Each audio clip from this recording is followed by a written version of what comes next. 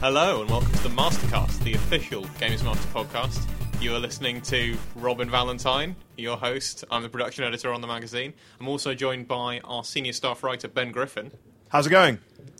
How are you, Ben? Yeah, I'm great, thanks. How are you, Robin? I'm alright. Oh, cool. That's great to hear. Well, we can't sit here jabbering away all day because we've also got to Matt Gilman's over here. Oh, hello. I've just introduced him. What are you guys doing here? Hi, Matt. Hi. Shut the door. There you go. It's our editor, Matt Gilman. Ben, I'm going to ignore Matt and go straight back to you. Wow. Yeah. It hurts me. Don't let the door hit you. Because, Ben, what I want to hear about, what I'm desperate to hear about... Is it Dead Rising? It's Dead Rising 4. Oh, I guessed that. You've managed to guess that completely randomly. Yes. So in both our issue on sale now, which is 306, which is our 51 best games, all the best games to look forward to of 2016, we've got a little snippet on Dead Rising. And then in our issue coming out on the 11th of August, issue 307, which... Am I allowed to say what's on the cover? Sure. 307, which has Link on the cover. Ooh. Legend of Zelda. Absolutely beautiful cover, so look forward to that one. That's on sale on the 11th of August, and that contains a full spread of Dead Rising 4 info. I Ben, agree. Yeah. What's your favourite part about Dead Rising 4?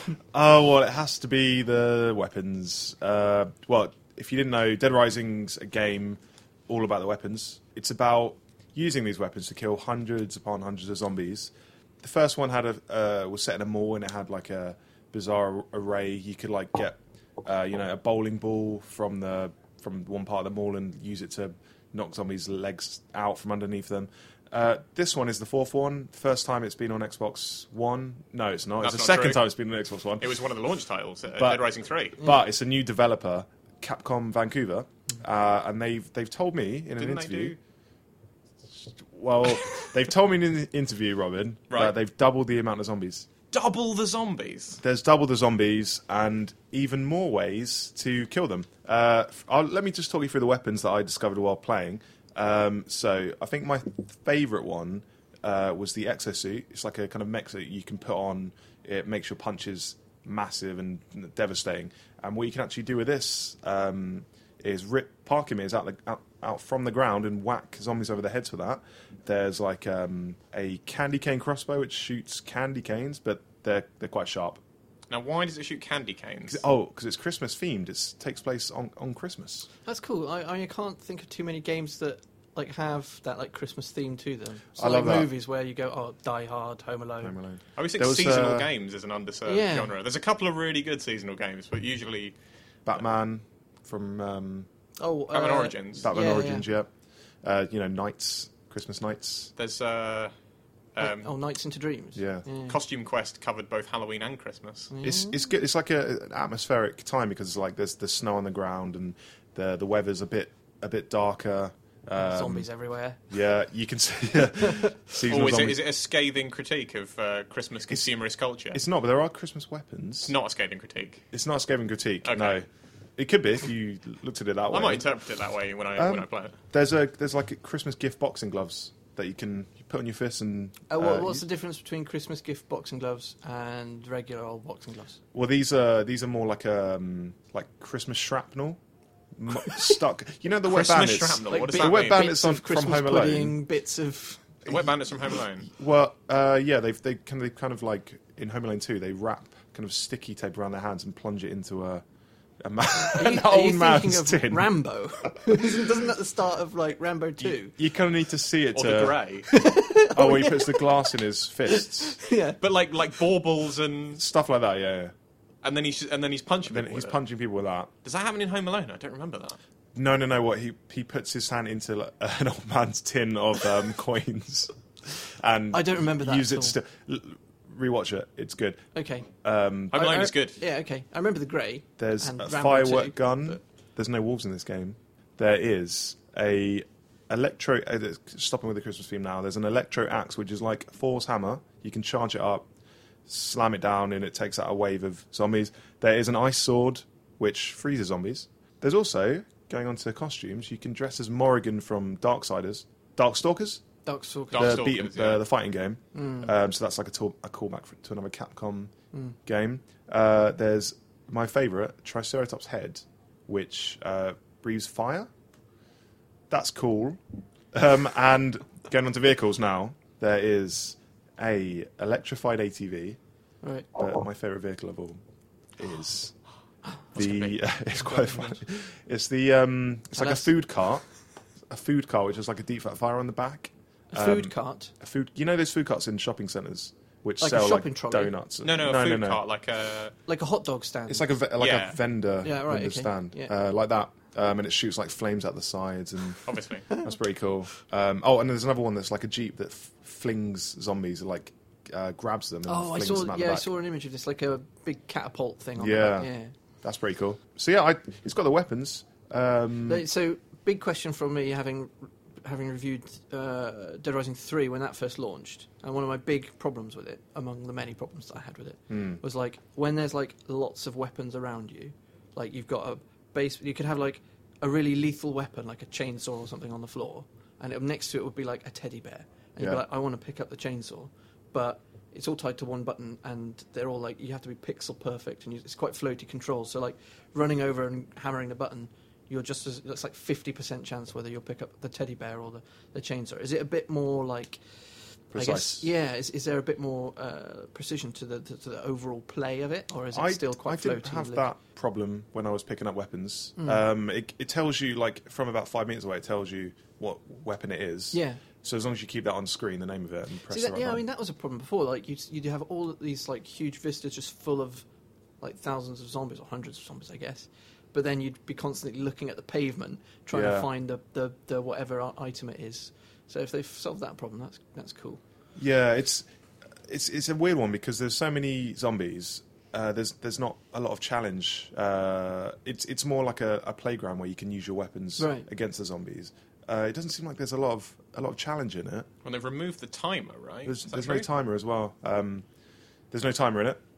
Yeah, because like in 2 and 3, and I think I can't even remember with 1. It was so long ago, but like, there were certainly like trouble. There were events that would unfold. Yeah, 1 had a timer with events. That if you missed them, then you would never be able to experience them. So like one playthrough, almost certainly you'd be missing huge chunks of the game. And it was just too stressful. It was because you were always missing things. It's a 50-50 thing, isn't it? Some people hate it, some people like it. I mean, for me, it's like the idea of like a Dark Souls run, where like you play it once through, you know you're not going to see everything.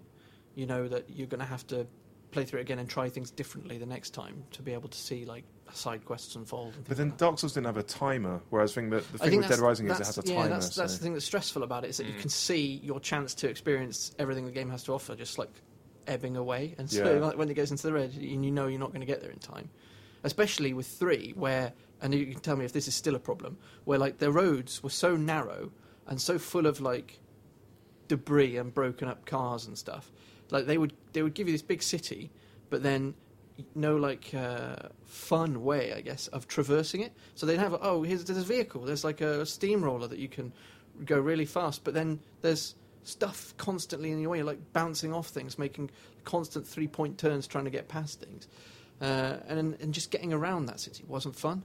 Is that the case now? I had fun getting around because the vehicles were much more. They just seemed really powerful. That nothing could get in their way. Right. I was knocking things out the way and stuff. That's brilliant. It still seems quite dense though. The streets are quite narrow. There's much more zombies in the streets. But yeah, I didn't really find that problem. Cool. I have to add that the level is like the world is not just restricted to a mall. Now it's like the city of Willamette. It's Willamette Mall and the surrounding area, so there's more scope for the streets to be a bit bigger. And it's Frank now, right? Did we mention Frank? Frank? Still Frank, yeah, the protagonist from the first game. Yeah. They made him a little bit more generic looking, which I thought was a shame, because he's always been this sort of really... he's quite an ugly guy. He's sort of a sweaty, slightly horrible-looking man, and he's always been like quite different from other video game protagonists. Receding hairline, and he just looks like a bit of a sleazeball, which I've always kind of liked. But now they seem to have made him just a little bit more like, generic protagonist. Is it set in like a specific timeline? Is it after the first game It's chronologically? Or? Yeah, actually, the first game the mall blew up at the end of it. Oh, Spoilers. Spoiler for a 10-year-old game. I don't care if that's a spoiler. Deal with it. Take that, Dead Rising. Wow. Soon-to-be Dead Rising fans. But in this game, it takes place the same location, but everything's been rebuilt. Oh, Well, so they just it's rebuilt the same mall. Pretty sure. That's what the developer told me. He might be like lying, but he said, yeah, it takes place. You're not very good at reading sarcasm, are you, Ben? Yes, I am. That was my sarcastic voice.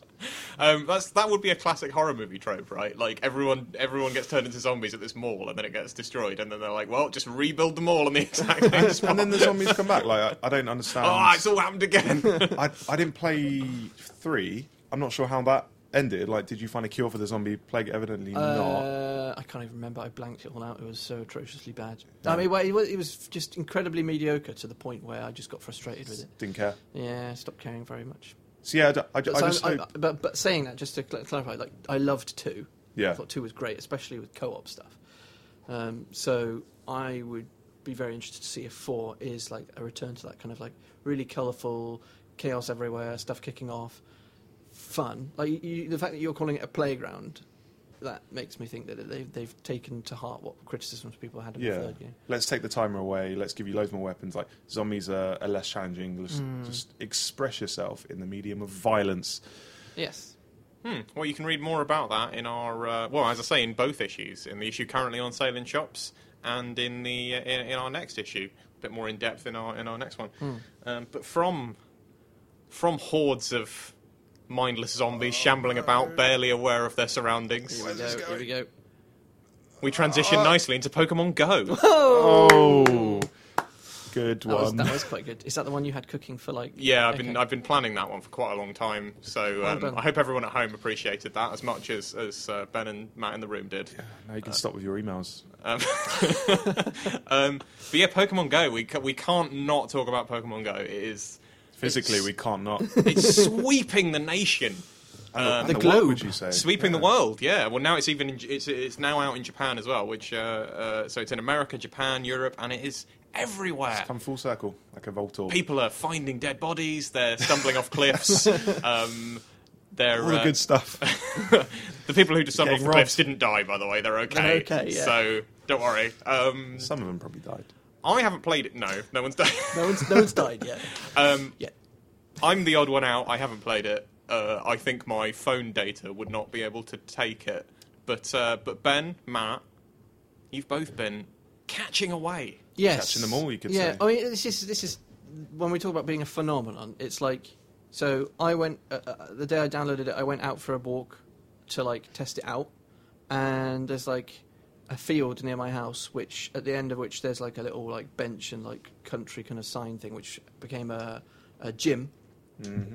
And like I live in like a wasteland of rural Britain. There's just nothing there, and yet around this little bench there were like 12 people of all ages, just like all chatting away, complete strangers, like catching Pokemon and battling at this gym and whatever. And I was just like, wow, what? Like, what? It's uniting people. Yeah, it's a force for good, surely. People don't approach you in the street because I've been told people have told me I look quite grumpy, so I don't really get approached in the street much. But I was approached this week when a lady... Well, I walked past her. She was outside like a Pokestop. And I was looking at my phone. She was looking at her phone. She looked up. "Oh, you here for the Pokemon too?" And I was like... She was about 25. And I was like... Specific detail, but go well, on. she sounded really young when I just did that impression. Oh, right. You thought She was Just to like make sure 25. people didn't think that you were like finding children using this app. Yeah, which happens. Stay safe. And I said, "Oh yeah, I am." And for a brief moment, we were both outside catching a Pokemon that was outside the stop. And I moved on because I didn't want to have a conversation with her. But it's nice to know that people are being all friendly and approaching people. But yeah, as you say, Pokemon is bringing people together. Yeah, I really like this. You told me that story earlier. I really like this idea that like Pokemon Go is trying to bring you together with other people, and you're like resisting it with every fibre of your being. I'll humour it. I'll greet the person if they greet me, but I'm not going to stick around. No, thank you. But the game itself, though, are you enjoying it? Do you know, when I first started playing, I did think this is really limited. All you're doing is flinging a ball with your finger. It's almost like there's a golf game on the iPhone. I forgot the name, but you just fling the ball and get it in the hole. It's like that, but with Pokemon. But the more I played it, I've been playing it solidly for about 2 weeks now, and there's a lot of depth to it, actually. Yeah. What about you?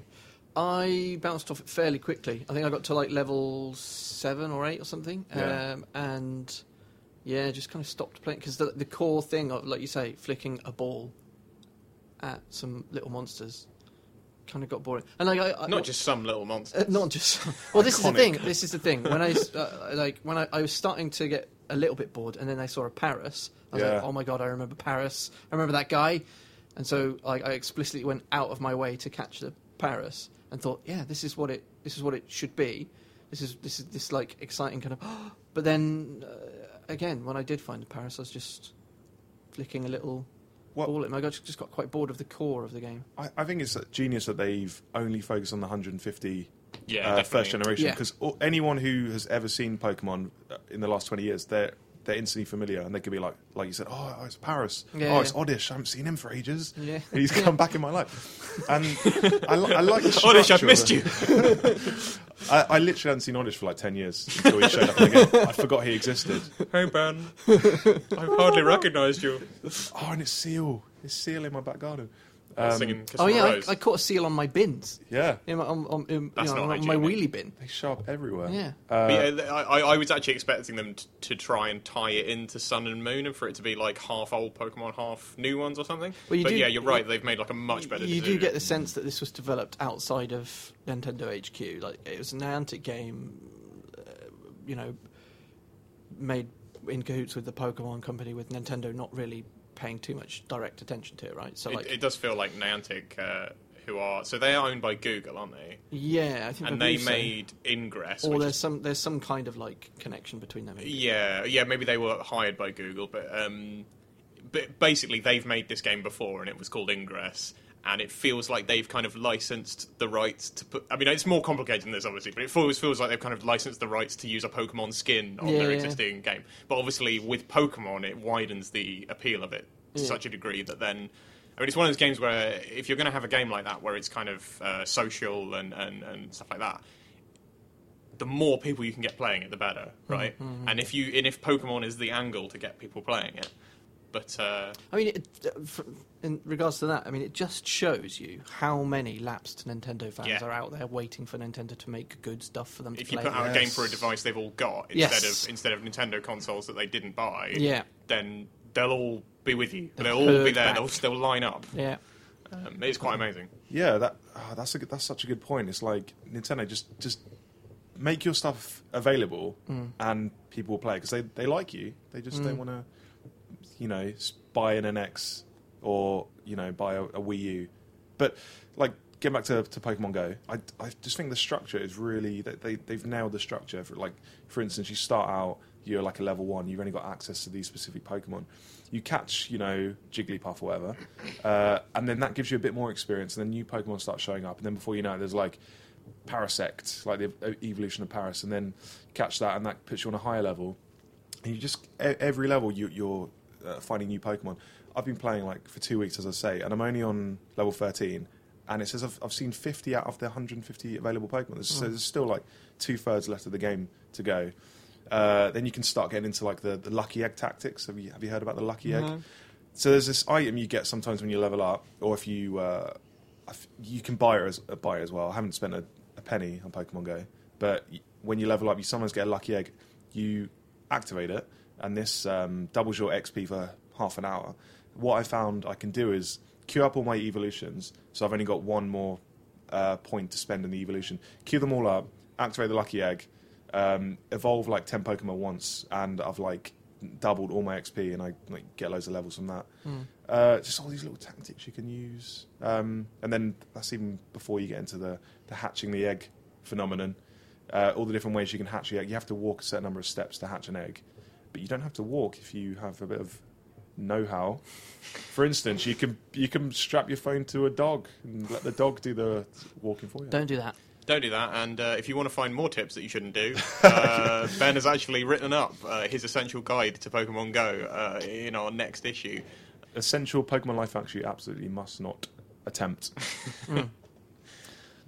from hunting around for Pokemon Oh, I can't wait. Go. to hunting monsters Oh. in Monster Hunter Generations. Oh, that sounded like a massive release, Matt. it was. Tension was huge. I literally couldn't breathe. We reviewed Monster Hunter Generations, formerly known as Monster Hunter Cross. Is that in Japan? Yeah, that was the name of it in Japan. We reviewed that in our issue 306 on shelves now. And since then, I started getting into it, and I've never played a Monster Hunter before. Yeah, I mean, I made the explicit point that this was not the one to start playing, so I'm interested to hear how you're getting on with it. Yeah, Chris, who did our review, Chris Schilling, I believe he sort of mentioned as well that this wasn't the best entry point. But Why is that? I think it's kind of like, so it's a lot of it. I mean, Matt will be able to speak to a lot of it. A lot of it, I think, is lost on me because I've never played number one before. But I think it's supposed to be like a greatest hits of Monster Hunter. It kind of is, yeah. So, like, your traditional, up till now, Monster Hunter kind of structure involves you starting out at a little village, usually having been knocked out by a giant monster. And then you go on a bunch of quests which slowly build up your village with different vendors, different like blacksmiths and all this kind of stuff. And the level of your quests get higher until eventually you can take on bigger monsters. But essentially, you usually stick in like one area. Or in Monster Hunter 4, there was I think there was like a caravan that you were building up, which was travelling from place to place. So there were multiple places, but you still had this one kind of drive throughout the kind of the quest lines where it was you're building up your caravan with different bits and different characters. But in Generations, like you say, the greatest hits package, it has 4 towns that you visit, but it just kind of throws them at you at the same time and says, oh yeah, there are these 4 towns, and all of the stuff you can do in each town is exactly the same. So there's a blacksmith in each town, there's a guild person in each town, there's a quest board in each town, etc. So there's no real reason beyond like what the place looks like to kind of move between them when you're not just out hunting monsters. Like in past Monster Hunter games, if you were in the town that's in the mountains, then you know that when you set out on a quest from that town, you're going to be heading up into the mountains somewhere. So there's like a thematic link between it. So you'd say, right, I'm heading out from this area, and I know I'm in the mountains, so I'm going to pack some hot drinks and whatever to kind of keep me warm. Hot drinks in the mountain? Hot drinks in the mountain. Keeps you warm. Keeps you warm. Oh, the mountain's cold. Yes. Oh, okay. But in Generations, it doesn't have that like thematic link to it. So that's why I'm. It feels the locations feel very disconnected from one another because it feels like I'm selecting things from a menu and then I'm going there. But there's no sense of like, oh, this is the village and it's in the middle of the snowy area, and this is the village that's in the middle of the desert or anything like that. Yeah. And like, sorry, to sort of set this up slightly, if you've never heard of Monster Hunter and this has all been nonsense, you should probably do that. To set this up slightly, Monster Hunter is like, it's hugely popular in Japan. It's always been a bit niche here, but it's like definitely growing. And I think Monster Hunter 4 was like Monster Hunter Tri was a big. So I guess the big leap really was Monster Hunter 4 Ultimate, because it was the first time when you could play online. And like the reason why it's so big in Japan is because playing whilst commuting and playing in like communal areas is such a big part of Monster Hunter. And previously you could play Monster Hunter in multiplayer just by being in the same room as people rather than playing online. Whereas like in America and in Europe as well, there's just a lot more distance between gamers. Like we're not all in one like city, or there's people all over the country playing it. And so not being able to play online was a big hindrance to its growth. That wasn't the case in 4, so you've really seen this big spike in people playing 4, then talking about it, and I guess convincing a bunch of new people to come and play Generations, which is like, which is a bad hop-on point, apparently. Whatever we're saying about Generations, like that the structure being a bit awkward, the actual hunting, because you can guess by the title of the game, it is about hunting monsters, is as refined and as good as it's ever been. Which is mainly down to, like, in traditional Monster Hunter games, every new iteration they'd bring in like a couple of new weapons, like, and every weapon has its own like moveset, which you have to learn, and that actually takes a while to learn. So, like, I think last time they introduced the insect glaive, for example, which I could never properly master, but I know Chris, who did our review of Generations, did. Whereas this time Sorry, what's an insect glaive? An insect glaive is basically a kind of big stick with a moth thing that you feed nectar to, and he will help you attack a monster. That sounds weird. And it lets you jump, which other weapons don't let you do. There's a sort of baseline weirdness running throughout Monster Hunter. 'Cause you're in a fantasy world and you hunt monsters and it's like an RPG, like an action RPG. But you kill monsters and you take like their bits. You take like scales and you take like bones. Teeth and bones and stuff, and you use that to make your armor. And so yeah, like your character doesn't level up. You don't like have stats which you level up with your character. You gain power by harvesting chunks of monsters. That's the thing thing, like strapping it to you. That's the thing that attracted me to the game. Is I really like the idea of like your armor and your equipment reflecting what you've done and what you've achieved and stuff. Like if someone sees you and you've got like two massive tusks coming out of your shoulder pads or something, they're like, oh no, that guy totally killed a mammoth or something. I like the idea as well that could you theoretically go to the last or the greatest monster in the game, kill that, and now you're like max level because you're wearing his. It would just kill you though, is the thing. Oh, also, if you're really good though. No, you do have to progress through the levels. Yeah, as well, so quests are blocked off by like a star rating. So when you start the game, you only have 1-star quests, and you can only unlock more quests by completing a certain number of quests. So like if you do like 10, or I don't know the number, but if you do like 10 1-star quests, you unlock 2-star quests, and then it's almost like a real-time Pokemon. Not really at all. No, but you're not really capturing monsters. You're killing them and stripping them for parts. Yeah. Is it like a series of boss battles? You could say. Not really, because there are like smaller monsters that you can go out and harvest for chunks. They're like big boss monsters. Well, you don't harvest anything. Lose for the chunks Pokemon thing. I know. Okay, I know I'm you're trying to obsessed understand with this. Pokemon. Is this because my segue? Is my segue led you astray? I do like hearing about Monster Hunter though. I think it's a really cool. Yeah, and the thing with Generations as well is that in terms of, like I was saying, the actual hunting that you're doing, you've got these new styles which you didn't have. Like I said, previous games it would introduce a new weapon which you'd have to wrap your brain around. Now it's these 4 new styles. So you've got like aerial style. I think it's called Bushido style. Or it's called Adept style. Yeah, it's Guild, Adept, Striker, and Aerial. And these 4 styles will alter your movesets with all weapons. So, for example, if you've got a Striker style, it will allow you to equip 3 new abilities, which could be like a faster running speed or a slower depleting stamina bar or something like that. But it will make your standard combos, your standard attack combos, like fewer. It will like limit the number you can do. Like for example, the aerial style will allow you to do a little jump after each roll, like dodge roll that you do, so you can leap onto the back of monsters and start stabbing them whilst you've like mounted them or whatever. Whereas normally that's not something you can just do.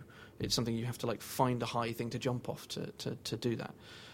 So it kind of unlocks different like styles of play across all of the sets of weapons. So like whereas like for example with Monster Hunter 4, I started playing the Insect Glaive, realised it wasn't for me, and went straight back to the Charge Axe, which is what I was using before. Now it doesn't matter what weapon set I'm using, there's always extra depth behind the weapons I'm familiar with, as well as ones that I'm not so, to kind of delve into, which is great if you're already familiar with everything. This is the problem, is the game has... This is clearly the game, like, that you can tell when you start playing this game that this is the result of iteration on iteration on iteration on iteration. And with every new entry, they've clearly gone, we're not leaving anything behind, we're bringing in all the features from the last one, and then here's some new ones on top of that, which makes sense because people who are really big fans of Monster Hunter, they're going to want all the old stuff, and they're going to want their favourite weapons, but they're going to want new things to do with them, stuff like that. But if you're coming to this one fresh, it is completely overwhelming because there is there is so much stuff that you're just given up front, and it's not even like I think it would benefit from you slowly unlocking stuff. Because at the moment, which I can understand why they didn't do, because people who are really into that game would be like, oh, I've got to unlock all this stuff all over again. But it feels like it's like, here's like 20 weapons. Here's like 4 styles for every single weapon. Also, you can be a cat if you want to. Also, there's this. There's all these villages. What do the villages do? Oh, they're all the same. Like, it's so much stuff all stacked on top of each other that it makes it, like I'd always been told Monster Hunter was confusing and difficult. But a lot in this game, a lot of the confusion feels like unnecessary confusion. Like, the game just isn't ordering itself well. It isn't making itself clear. And I found the actual hunting, I've not run into anything that difficult so far. Yeah, I mean, it's a much easier game in terms of, like, the challenge of doing stuff. It's much easier that I found, especially than 4. I've been told it gets harder as you It does. I mean, go there are 4 new monsters in this one. A couple of them in particular that are properly tough. There's like this owl thing that like puts you to sleep. I think it's called a Milfinito. That's Dark Souls, isn't it? I've got Dark Souls on the brain. Milfinito? Yeah. There's women in Dark Souls too. I don't know who that would be. There's singing women in... this is a segue that we don't need to do. Going off on a tangent. Well, can I ask about the monster design, actually? Like, is it as good as the previous entries? Definitely. I really like the monster design. So basically they brought in all the monsters from previous games and added 4 new ones in. The 4 new ones are great. There's one particular, I think it's called Galvanus or Galvanus or something like that. Oh, that thing is cool, yeah. And it's got like a rock like flint. It's like a big T-Rex basically, but it's got this like flint rock style like tail, which is like in the shape of a sword. So it's like, and it can scrape it along the ground to set its tail alight and use it as like a fire whip. It's very cool and tough. It's hard. It's one of the things I really like about Monster Hunter is, even though it is kind of confusing and unwelcoming in some ways, like the aesthetic is really good. It's like the monsters look really cool. There's something really quite charming about the world that it's in. It doesn't really look like any other fantasy game. It's very unique. I think like it would be interesting to see what they did if they brought it away from the handheld and into that's what I've been waiting for. Like the handheld really puts me. I don't like the idea of controlling like a big 3D action adventure like on 3DS. But if it came to PC or console, I'd be well up for that. I think the thing is they're trying to hold on to that sense of like local play. Yeah. And for that it makes a lot of sense. But yeah, I think that the game is. I'm completely new to it, so like there's a lot of nuance I'm probably missing. But for me, it feels at the moment like it suffers a bit from the 3DS controls. I've definitely gotten used to them more and more, but like it feels like you're playing and you're like, I wish I just had a proper camera stick instead of like a little nub, or potentially, I mean, there are versions of the 3DS that don't even have that. Yeah, I mean, you it's back in the day, right? I'm talking like Freedom Unite, like old school Monster Hunter, where you didn't have any control over the camera really. You just had like the kind of standard like push this button to have the camera reset forward. So you were constantly having to rely more on like knowledge. Like, so the first time you'd see a monster, or the first like 3 or 4 times you'd see a monster, you'd literally try and get as far away from them as possible and just watch them. And listen to them as well, like so because you know that when you get in there to actually take them down to start fighting them, you're not going to be able to see them all the time. So you're going to have to, right? So like you're going to have to know when you hear this sound, that means the monster's probably doing this move. So move this in this direction to get out of the way. So you need to be able to respond to things before you can see them, like just out of predicting animation sets or predicting sounds and things like that. That was old school Monster Hunter, so you don't have that to contend with now. At least now these days they don't have the board. You have a lock-on feature, so you can have the camera constantly lock onto the monster. You have, like you say, it's little. At least you have the nubbing. You can't even constantly lock on. You have to like keep. Yeah, you have to tap the button to reset it. But I mean, that's better than just tapping the button to look forward. Well, and to be fair, when I first started playing, I was like, why can't I just lock onto the monster and be constantly locked on? And then the more I played, the more I realised you wouldn't want that. No. Because that would... it would change the direction you'd be dodging. And sometimes the monster would just like flip over your head or something, and it would be completely disorienting. Like you need to be able to have your own, especially as well, because you use the environment in battle as well. Yeah. So you want to know what edges you can jump off, what you want to know where your kind of easy exits are, where you can get around cover and stuff like that. So being able to look at the things you need to look at rather than just focus on the monster at all times, it's quite important. But yeah, like I say, I think aside from the controls as well, I just think that world, like you say, it's unique. It looks great. Like seeing those monsters in full HD big screen vision would be great. I kind of hope that's what they'll be working on next. I always say I find whenever I start talking about it, I always end up saying like negative stuff about it because it is quite overwhelming. But I am enjoying it, right. and I think it is really cool. And like I can definitely understand. I've always heard people talking about it, and I've never really understood what it was about. And now I really understand why people love it. And I'm keen to play some more. Cool. I guess speaking of games we're keen to play more of, What could it be? I don't know. This is a very I'm weak not as excited transition. about this one. I can tell it's just a standard segue. It's one you got in the bank. That's isn't kind it? of a generic segue in many ways, okay. isn't it? Yeah. But Come on. I know, Matt, you wanted to briefly touch on Starbound, which Right. is our lead review in yes. our upcoming issue 307. So I've been playing this game for a long old while, like since it was in early access, which I think was 2013. Yeah, I think that's when it first launched on early PC. access. I mean, we did a feature on it back in the day. Ahead of the curve, Games Master we always. really were. Well, I mean, I was, because I made the editor at the time let me run a feature on it. And it's great. It's if you guys played Terraria?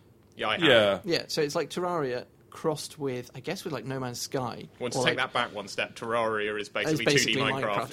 It's 2D Minecraft, but with bosses but and, with, and like weapons actual And set in space. quests, No, and Terraria isn't. progression. No, and Starbound. things like that. We're getting tangled up now. Yes, we are. Tangled, that's a movie. It is. Stop. Matt. Right. So Starbound is you are a little 2D sprite dude or dudette with a spaceship which is on the fritz over a kind of primitive world. And at the start of the game, you have to beam down and collect materials in order to repair your spaceship.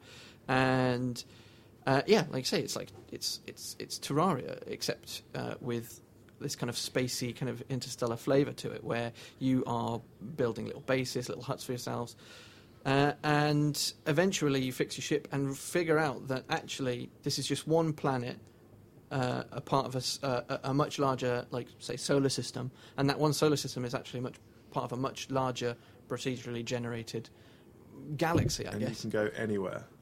Well, to go to specific places, you need to upgrade your ship. And to upgrade your ship, you need to, like say, head down to worlds, discover things, bring the parts back up and fix your ship to be able to go further, to be able to go faster, to be able to, say, I think, what was the example in the review? It was like, if there's like a moon with a specific gas around it, you can't approach it until you've got the right stuff for your ship to protect you from that gas. I see. But What kind of stuff's on the world then?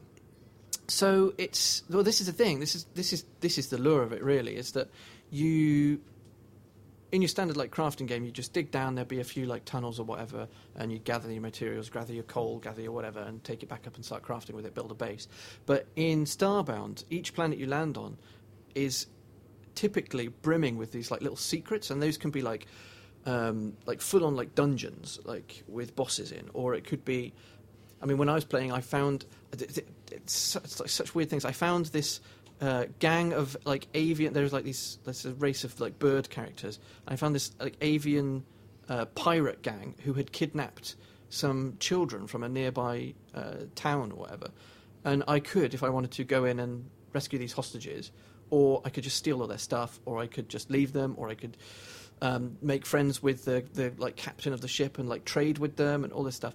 On a completely different planet, I found, and it was like an ice world with like tundra everywhere, and I found this weird, in the middle of the tundra, this like skyscraper-filled city of ape men who were under massive surveillance by some weird like government organisation. So there were like cameras everywhere, and all these people were like oppressed, like dystopian sci-fi city, and there's like an underground lab that I could have broken into to discover what's actually going on here and this kind of stuff. This doesn't sound randomly generated, though. It sounds like... Well, this is the thing. structured. These are structured bits inserted into an otherwise randomly generated world, i.e.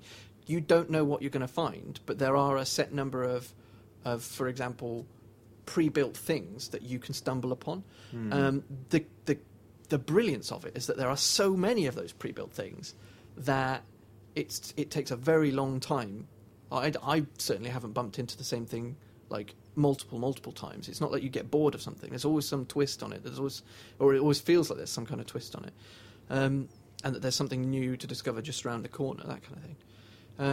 And it's great. I mean, it's PC only now, but we know it's going to be coming to Xbox One and PS4 at some point in the future.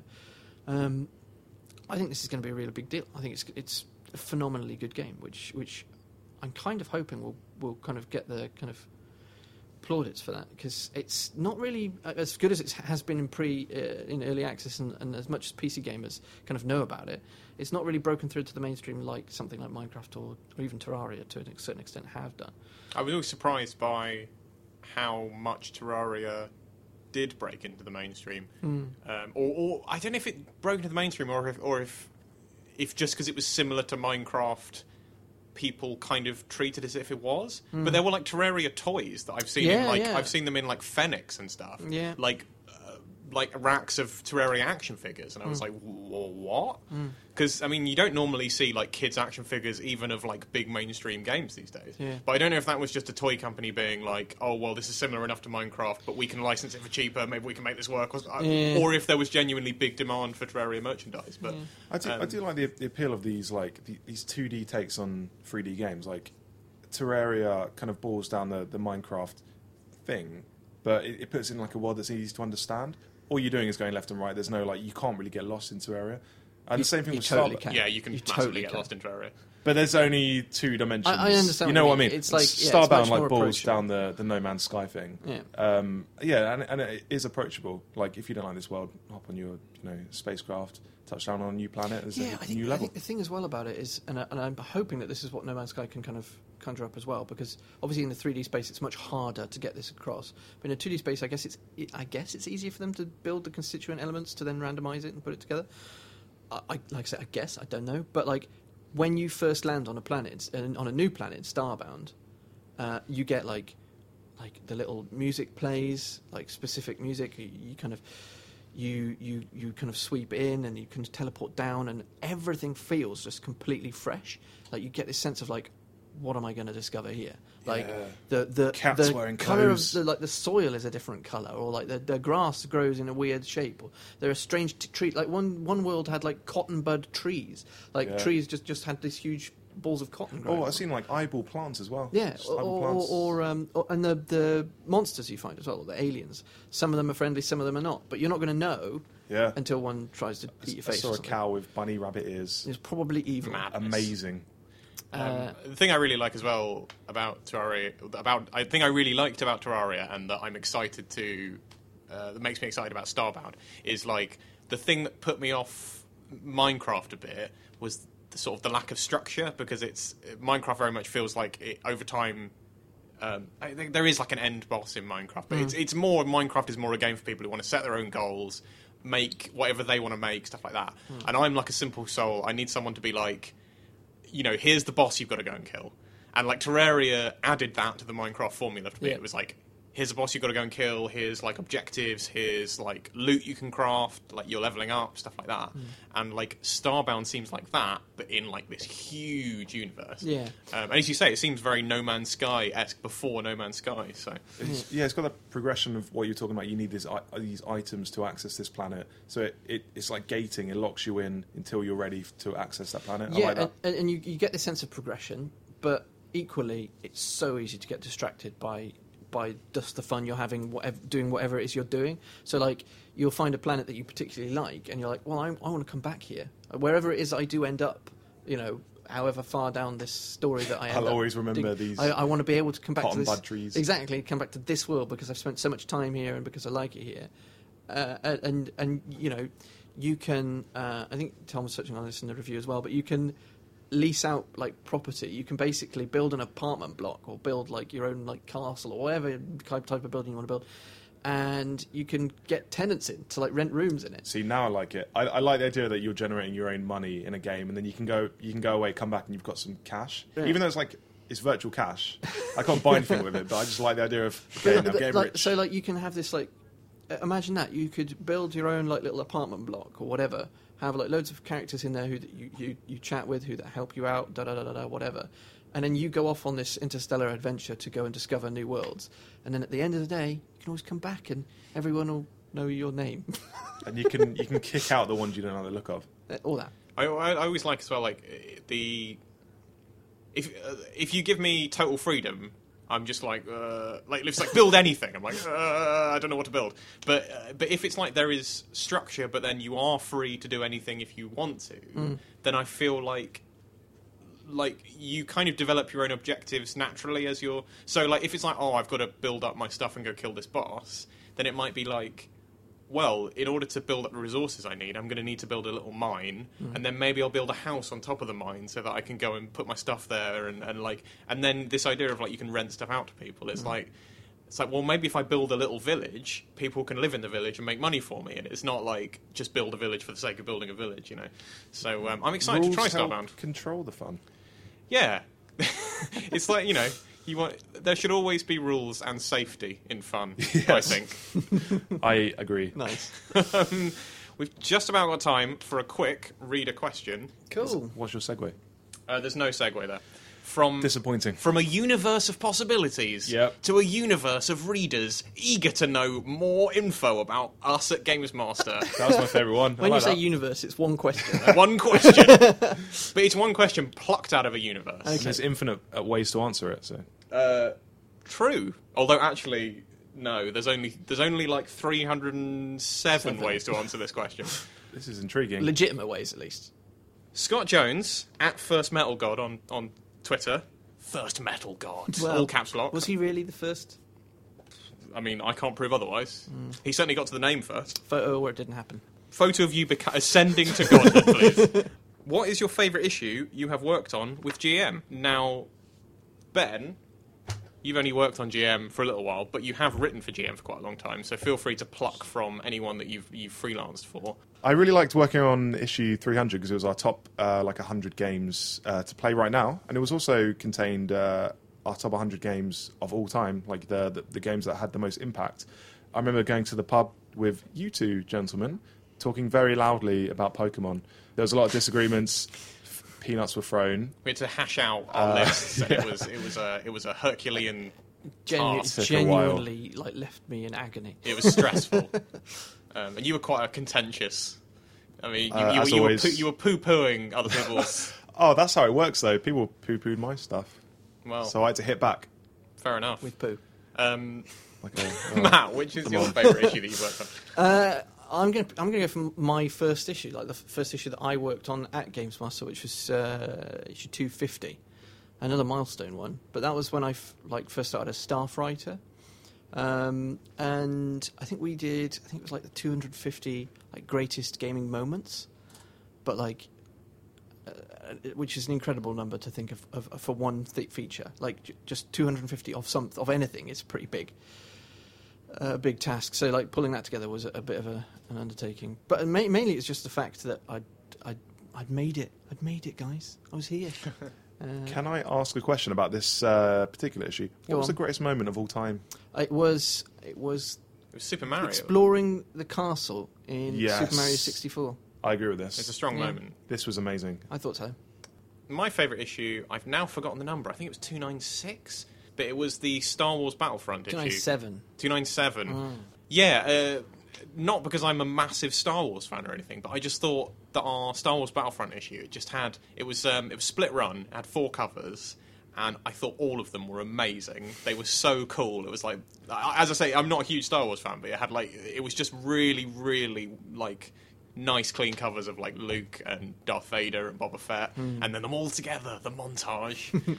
And I really liked our feature. It had our, much as I hated checking through it because it was so fiddly, I really liked our list of every Star Wars game ever. I just thought there was something really special about being here's every single one, which ones have you played, and then us all sharing our memories of our favourite ones and stuff like that. And that issue also had the Street Fighter tournament in it. Yes, when we thrashed Games Radar into oblivion. Well, yeah. I thrashed Games Radar. Team mentality. No, I won. For the team. Well, I claim victory. There's no Ben in team. But yeah, so we had a Street Fighter tournament. We had early access to Street Fighter 5, very early access. Yes, to Street Fighter 5, we which got it was before really like, exciting. pretty much everyone. And we held a big tournament, us on Games Master, the old school print, versus Games Radar, the online, the website. The young upstarts. The Johnny-come-latelys of The the losers. office. Yeah, well, as it turns out, the losers. We smashed them, and Matt Elliott wrote up an absolutely brilliant write-up of the tournament that I thought was absolutely hilarious and, like, weirdly compelling, even though I was one of the entrants in the tournament. I was still reading it like, who's going to win? Yeah. And it turned out it was Ben Even Griffin after it with a happened. low kick. So, Oh, yeah. Can I just Spoilers. detail why that was so good? Because firstly, that was the first time I ever played Street Fighter. Secondly, I was playing on a controller, and thirdly, I did the same move over and over again, and I still won. It was brilliant. Street Fighter players weeping across the country to hear that. But I think that's about all the time we've got. If you want to ask us any questions like that, and thank you very much to Scott Jones for that question. That was a really nice question. I enjoyed looking back on Old Games Master. That was a delightful question. Yeah. But if you do want to ask us any questions like that, just email us at gamesmaster@futurenet.com or go on to our Facebook or our Twitter. You can ask us anything you like. And obviously, head out, get issue 306 on shelves now, or wait a couple of weeks, get issue 307 on sale 11th of August. As I say, big picture of Link on the front and some amazing Legend of Zelda coverage. If you want to reach Ben Griffin... if you want to reach Ben Griffin directly, you can find him on Twitter at Game Griffin. I'm at Robin L. Valentine, and Matt. I'm at G-Maniacal. But he doesn't really care if you tweet him or not. Do what you want. Thank you very much for listening. That's all the time we've got. Thanks so much. Thanks, guys. Goodbye. Bye.